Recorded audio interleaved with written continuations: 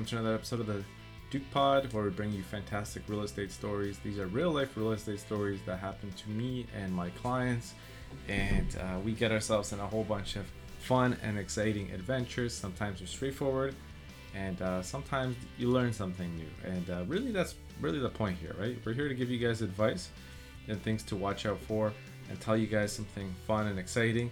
And of course, I'm your host, Philippe Hajduk, courtesy of the DukeRealtyHomes.com. Come check out our website. It's revamped. It's great. It looks nice. And we've actually basically completed all the neighborhoods in many parts of West GTA. So we're talking about Milton, Toronto, Mississauga.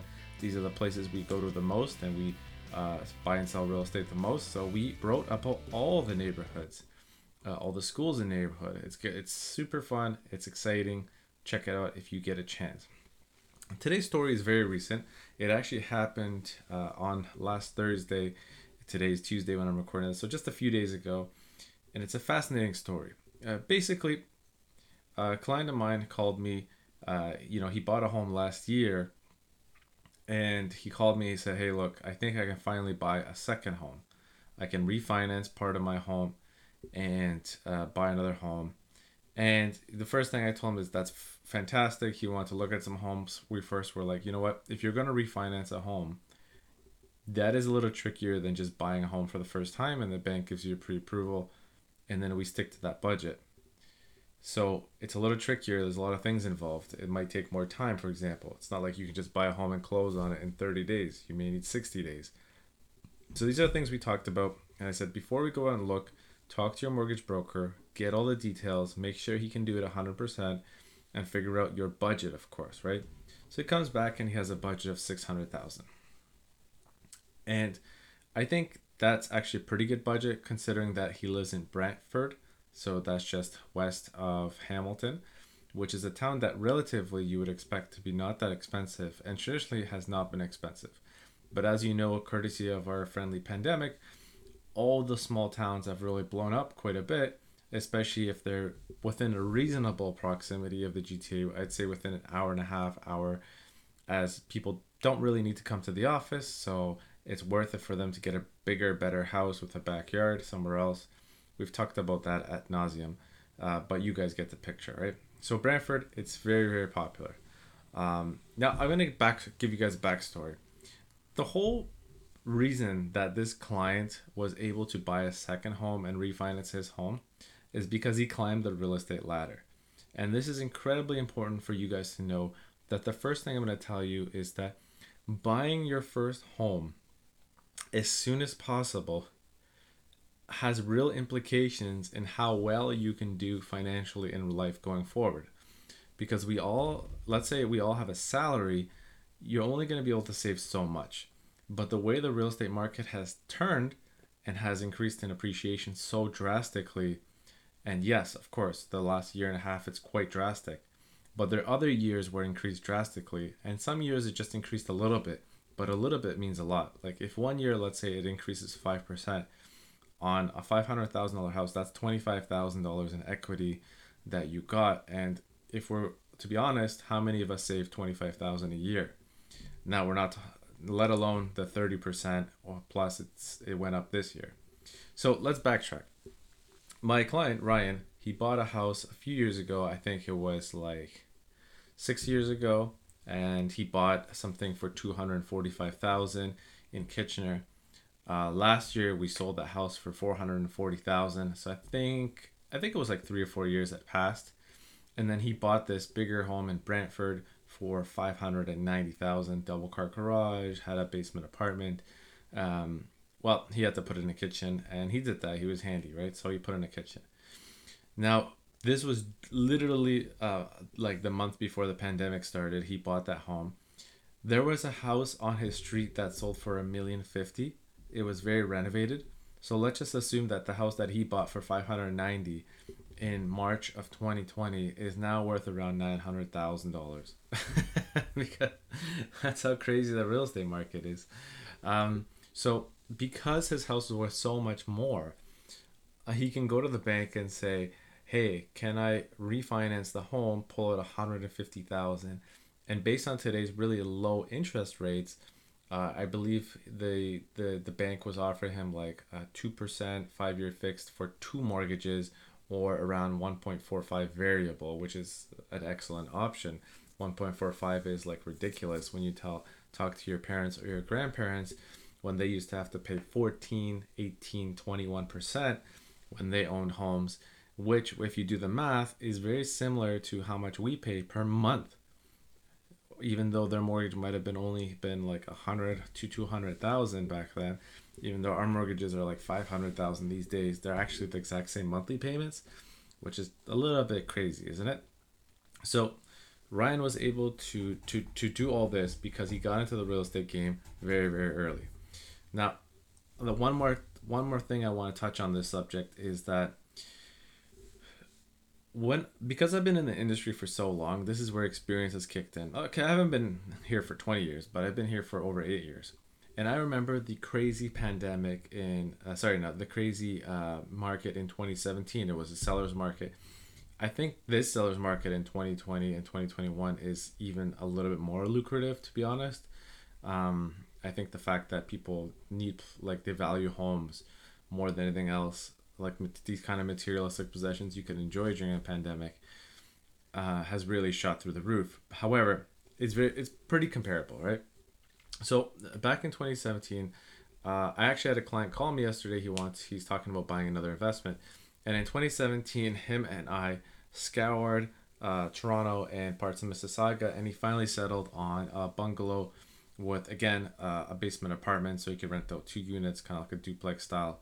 And he bought it in 2017. Now, we bought it at the peak of 2017, and at the time that we had bought it for the price that we did, which was over a little over 700,000, it felt expensive. It did. It really felt expensive, and we looked for a while, and that was the best deal we could find. He was happy with it. Now he's happy with that investment now, but let me tell you the cycles that went through, right? Which is the cycles that may happen now when people buy homes. So you got to think about this. In 2017, he bought the home. He rented out the home. He's making a little bit of cash flow, 300-400 bucks a month on top of expenses. Great, no problem. In 2018, the market slows down. If he were to sell that house at the beginning of 2018, he probably would have just broke even minus real estate costs, right? So, but really, if you're going to buy an investment, you don't want to try to sell it right away. You want to wait at least a year, preferably, honestly, 3 to 5 years, to be honest. And I think the goal should be either to keep that investment for the rest of your life and to consistently make cash money from it, or to upgrade it later on. And if you hate dealing with tenants, just hire a property manager. It'll eat away some of your cash flow, but at least you don't have the headache, right? And if you're making money every year on just the equity, then just keep making money until you're ready to travel the world, or give the house to one of your children, or do something fantastic where you couldn't afford without that kind of money, right? So, going back to this, the client bought in 2017. Immediately in 2018, a year later, he would have just broken even. Now, if we fast forward in 2021, that house is worth about $250,000 more than what he bought it for. So it's impossible for him to get the same investment. So over time, it is always going to be worth it. Now, if he wanted to refinance that house, or he wanted to sell the house and get something different, instead of having his 20% down, which is probably 150,000, he probably would walk away with around 400,000 in money by buying that home, plus all the money he made in paying off the mortgage, and one of his kids ended up living there, so it became a good solution for the family. So that's why I tell you it's so important to buy a home right away, even if the money, the amount the houses they just seem so expensive.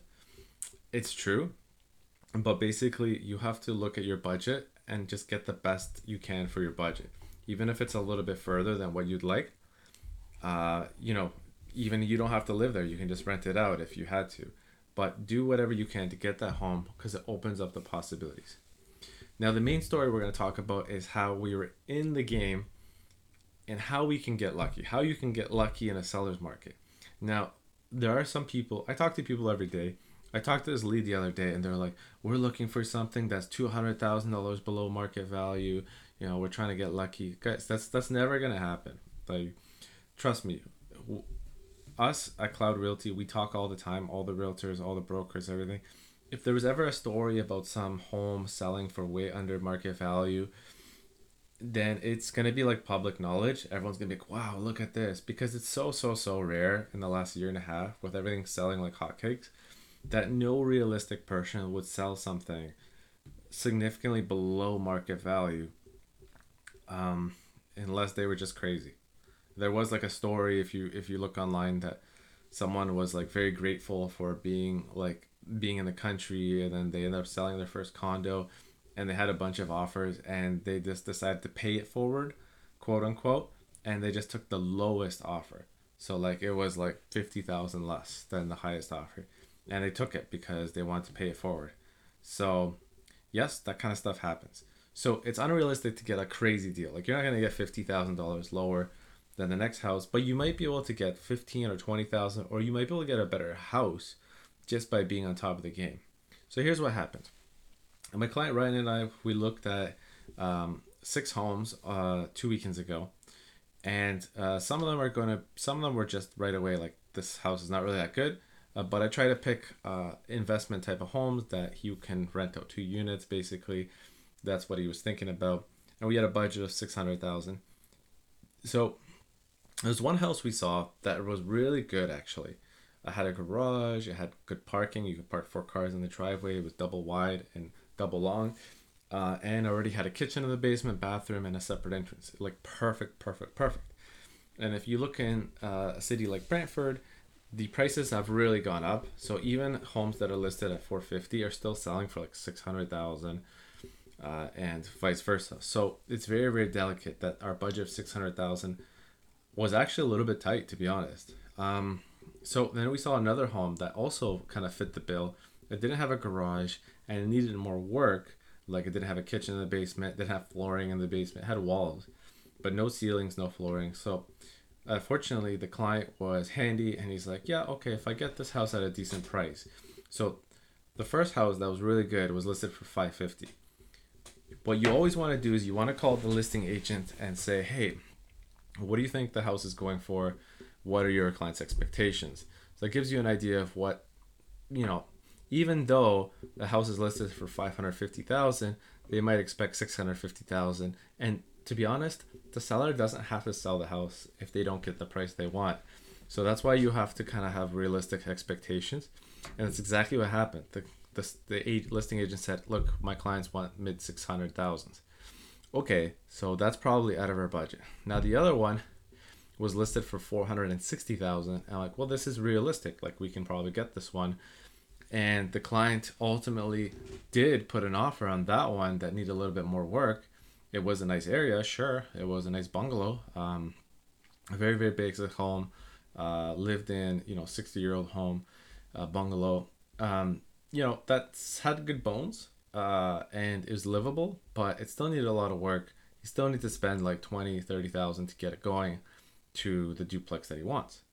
So we put on an offer, and there ends up being 15 offers on that home, which is a lot of offers, right? Especially in Brantford. But I'm used to it. I'm telling the client, we ended up putting an offer. If it was listed for 460, we ended up going to 561,000. So that's already 100,000 over asking because of how much action it got. Right? It still would have been a reasonable deal at that point. And if you calculate the cash flow at that price, it still would have theoretically been netting around $500 to $1,000 in cash flow. So I'm just gonna give it a rough range. So that's really, really good. If you can get $500 a month on an investment, that's pretty good. And if you can get 1,000, that's gonna be amazing. So anything in between that is just great. Anything more is you hit the jackpot. Of course, there are student rentals and so forth, but they have their pros and cons, right? Like who's gonna clean that place? Who's gonna throw out the garbage? But yeah, you're making a ton of cash because it's per room. But that's for another podcast episode. So we don't end up getting that home because it sells for 620,000. The client's like, damn, what the hell? 620,000? Man, I can't afford anything now. Like we did see some pretty janky homes, some like 100-year-old homes that like the tenants are thoroughly there and it just smells, and it's like, yeah, it's affordable, but like it's kind of depressing in that sense, right? So that was on a Tuesday, and we get back. You know, we don't really talk after that. I tell him the price the next day. On Thursday, I get an email that the first home that had the garage, that had the basement, they only have one offer. They end up having two offers for some reason. I don't know why. But I called the client. He's at work.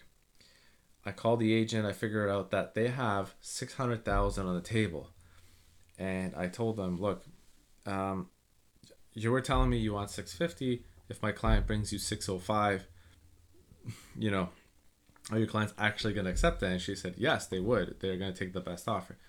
Ching, ching, ching. Great news for me because I know that they're, let's say, I would call them reasonable sellers.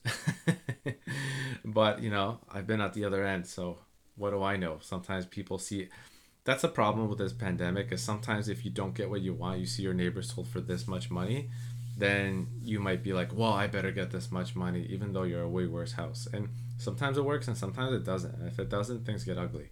Between agents, the sellers, buyers who get pissed off, like whatever. In this case, it wasn't the case. Ryan finally calls me back 2 hours later. I figure out from the agent that we still have some time. He says, go ahead. So I put the offer together right away. I got my kids jumping all over my back. Yes, I do have a wife. And I'm like, hey, you take him finally. I put the offer together. We submit 605 with no conditions. Everything else is fine. We get the house. And the client's like, what the hell? We just got a way better house for $15,000 less than the other house.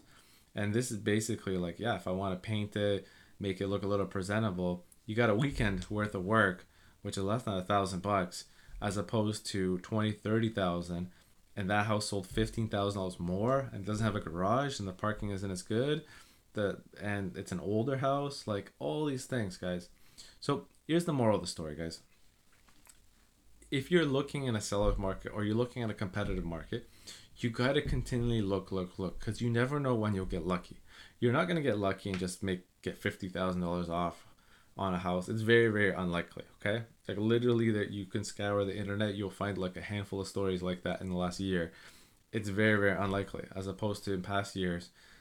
That wouldn't even be a story because it happened more often than you think, right? But continue to put in offers, and sometimes you'll find that one house for some reason doesn't have as many offers, doesn't have like the offers aren't as strong as some of the other ones, and you're able to win that offer. Now Ryan ended up putting in an extra 5% over his max. I think that was a soft max, but he realized that that is excellent value. We went back to the house on the weekend, had another look. When you look at a house one time and then you just buy it, it is a little bit sudden, but we had a second look. He's very happy. We're excited to get it. He's going to rent it out. He's going to make good cash on it.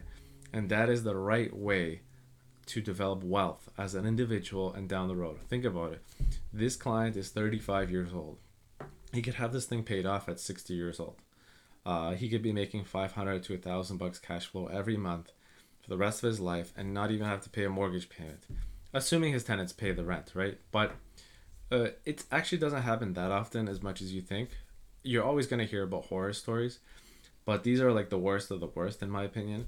And there are a lot of stories that are just generally good. Tenants are solid people. You do have to screen them extra carefully. Guys, check their social media. They say they don't have a dog. All of a sudden on their Facebook, they got like 3 pictures of a dog. Or, they got them and like a family of puppies around them. And you'll be surprised what people don't think about when they apply for a lease. So use these tips, okay, when you're looking for your home, whether depending what the market is. But if it's competitive, keep trying, and you might end up finding a better home for $15,000 less than what you expect, and you're gonna feel like you hit a home run. And that's what my client feels like, and I feel happy. So hopefully you enjoy this episode. Take care.